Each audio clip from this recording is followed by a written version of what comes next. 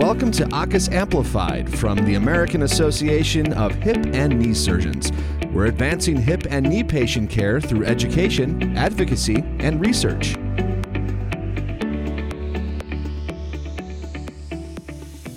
Welcome to the American Association of Hip and Knee Surgeons podcast series.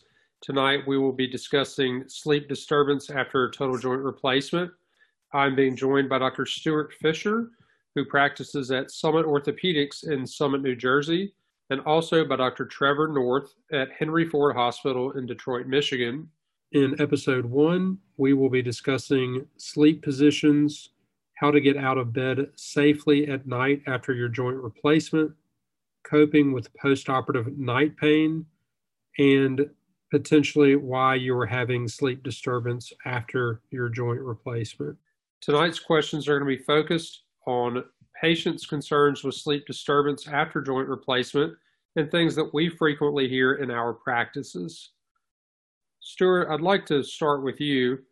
One question that we frequently get asked by patients, especially after hip replacement, is, can I sleep on my side? What is your general advice for patients on sleeping on the operative side or the non-operative side after a hip replacement? Well, generally, you want to protect the surgical incision. So we discourage people from sleeping on their operative side. Besides that, it's going to be painful if you have a fresh incision. Some surgeons will ask to protect the hip that patients sleep on their back for a few days or even a few weeks. Other surgeons will allow patients to turn to the non-operative side, maybe with a pillow between their knees. But I think the main thing is that you want to protect the fresh incision. At what point would you feel comfortable letting your patients sleep on that surgical site?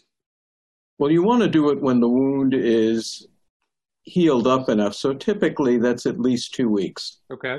Dr. North, I was going to ask if you could fill us in on any sleeping positions you typically would have your patients avoid directly after surgery, or do you let them sleep in any position they're comfortable as long as they're avoiding that surgical site? Specifically for hip replacement, I echo what Dr. Fisher has said, that we'd really do try and protect that surgical side for at least 2 to 4 weeks. It is a little bit variable depending on how well the incision is healed, but we discourage that initially. And then I do tell people that it is fine to sleep on the non-operative side as long as they are supporting that joint. And again, it is more for comfort than hip stability. Most people will feel uncomfortable if the legs are directly together after hip replacement, especially early on during the tissue healing after the surgery. Great, thank you. Do you have any things that you tell patients about sleeping positions in regards to total knee replacement? Yeah, the main thing I think is not to sleep with a pillow directly under your knee. One of the things that can happen after a total knee replacement, if you're not careful, is that you can develop what we call a flexion contracture. That is, your knee is a little bit bent and it won't straighten out. If you put a pillow directly under your knee is going to be in a bent or a flexed position. Instead, the best thing to do is to put the pillow under your calf so that when you're lying flat, your knee will come out straight. Some people sleep on their side, of course, and in that circumstance, it's hard to fully control. Dr. North, what is your take on sleeping positions after knee replacement? Yeah, I think Stuart made a great point about trying to protect that knee with respect to having a flexion contracture after the surgery. Although it is rare, it can happen if you don't alert patients to that early on. And supporting that leg underneath the calf or underneath the ankle early on is the most appropriate. Also, I find that the majority of patients do turn from side to side. So if people are side sleepers, I don't restrict them from that, but supporting that knee from sort of the hip all the way down to the ankle with either pillows or other supports of comfort to them is usually helpful in getting an earlier quality rest. Great. And I share similar practices to both of you in that regard.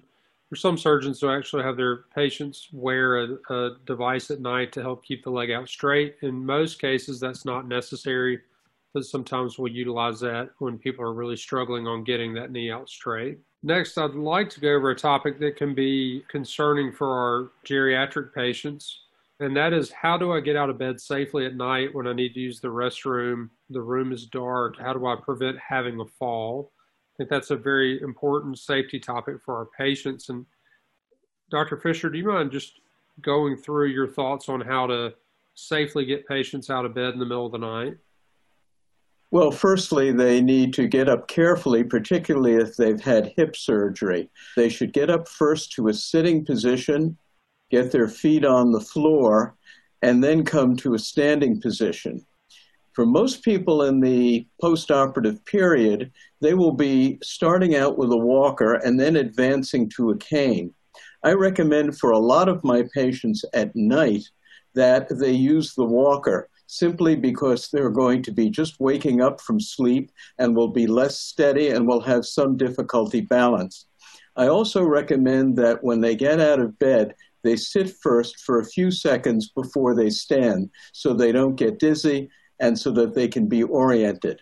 I suggest to my patients that they use a night light in the hall or something like that, because if it's dark, they may trip over obstacles, a rug, a door ledge, or something like that.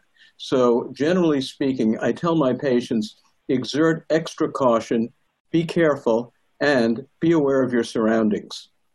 Great. On that same line, Dr. North, what do you typically recommend for patients? Do you prefer to use things like bedside commodes? Do you want to try to get most people to be able to use their own bathroom in the house? What's your general advice based on your patients?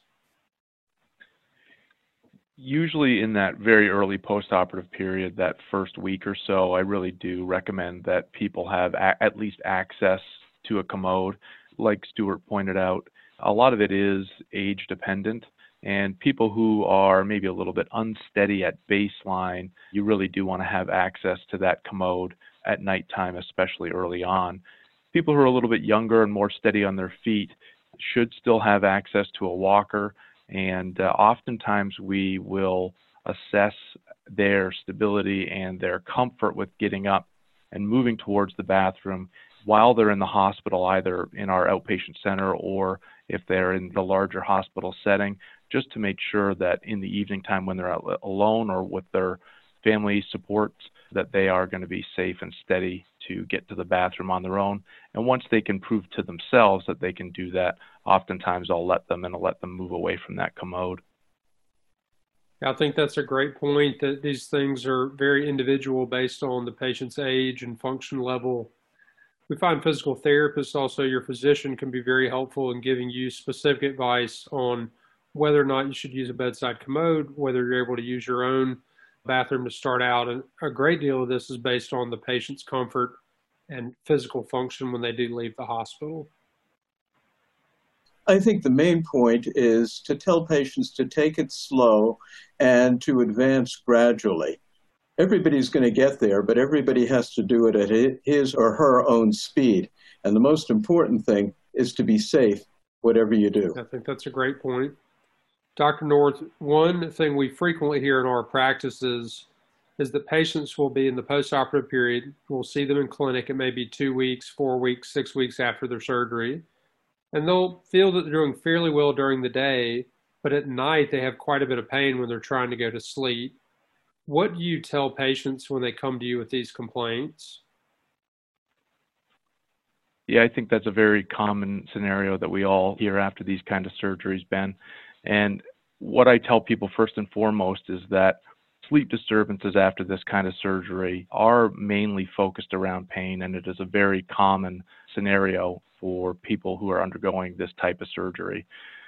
Things that do help with pain overnight, if patients do wake up, using simple pain medications such as Tylenol or anti-inflammatory medications, if that is a possibility for that person, I think are fantastic places to start.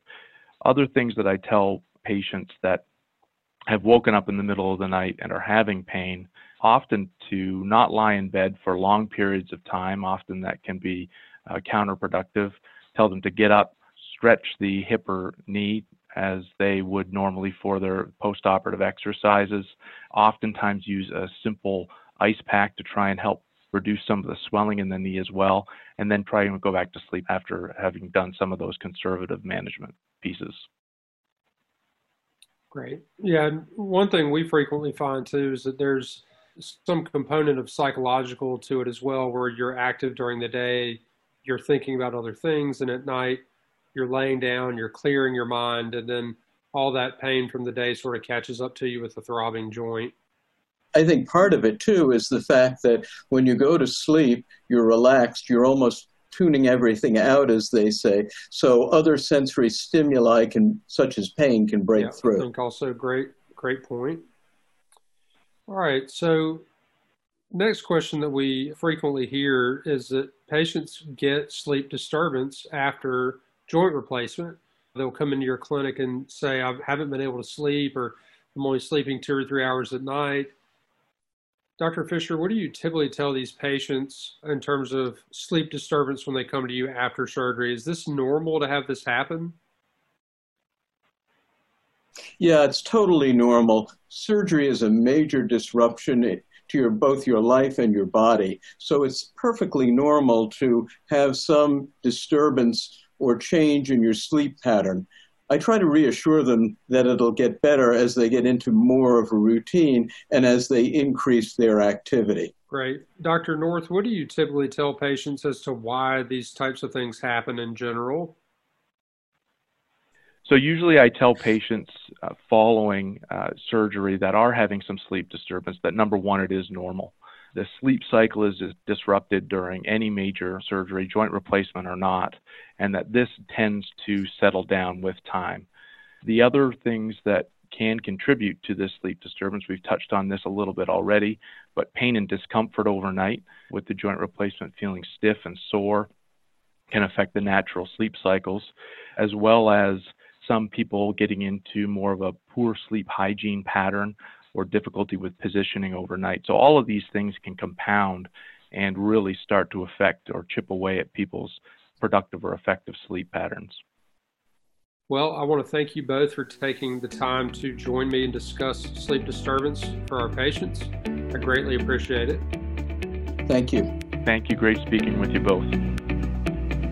Thank you for joining us for AAHKS Amplified. Visit aahks.org to learn more about how members of the American Association of Hip and Knee Surgeons educate, advocate, and investigate in the field of hip and knee replacement surgery.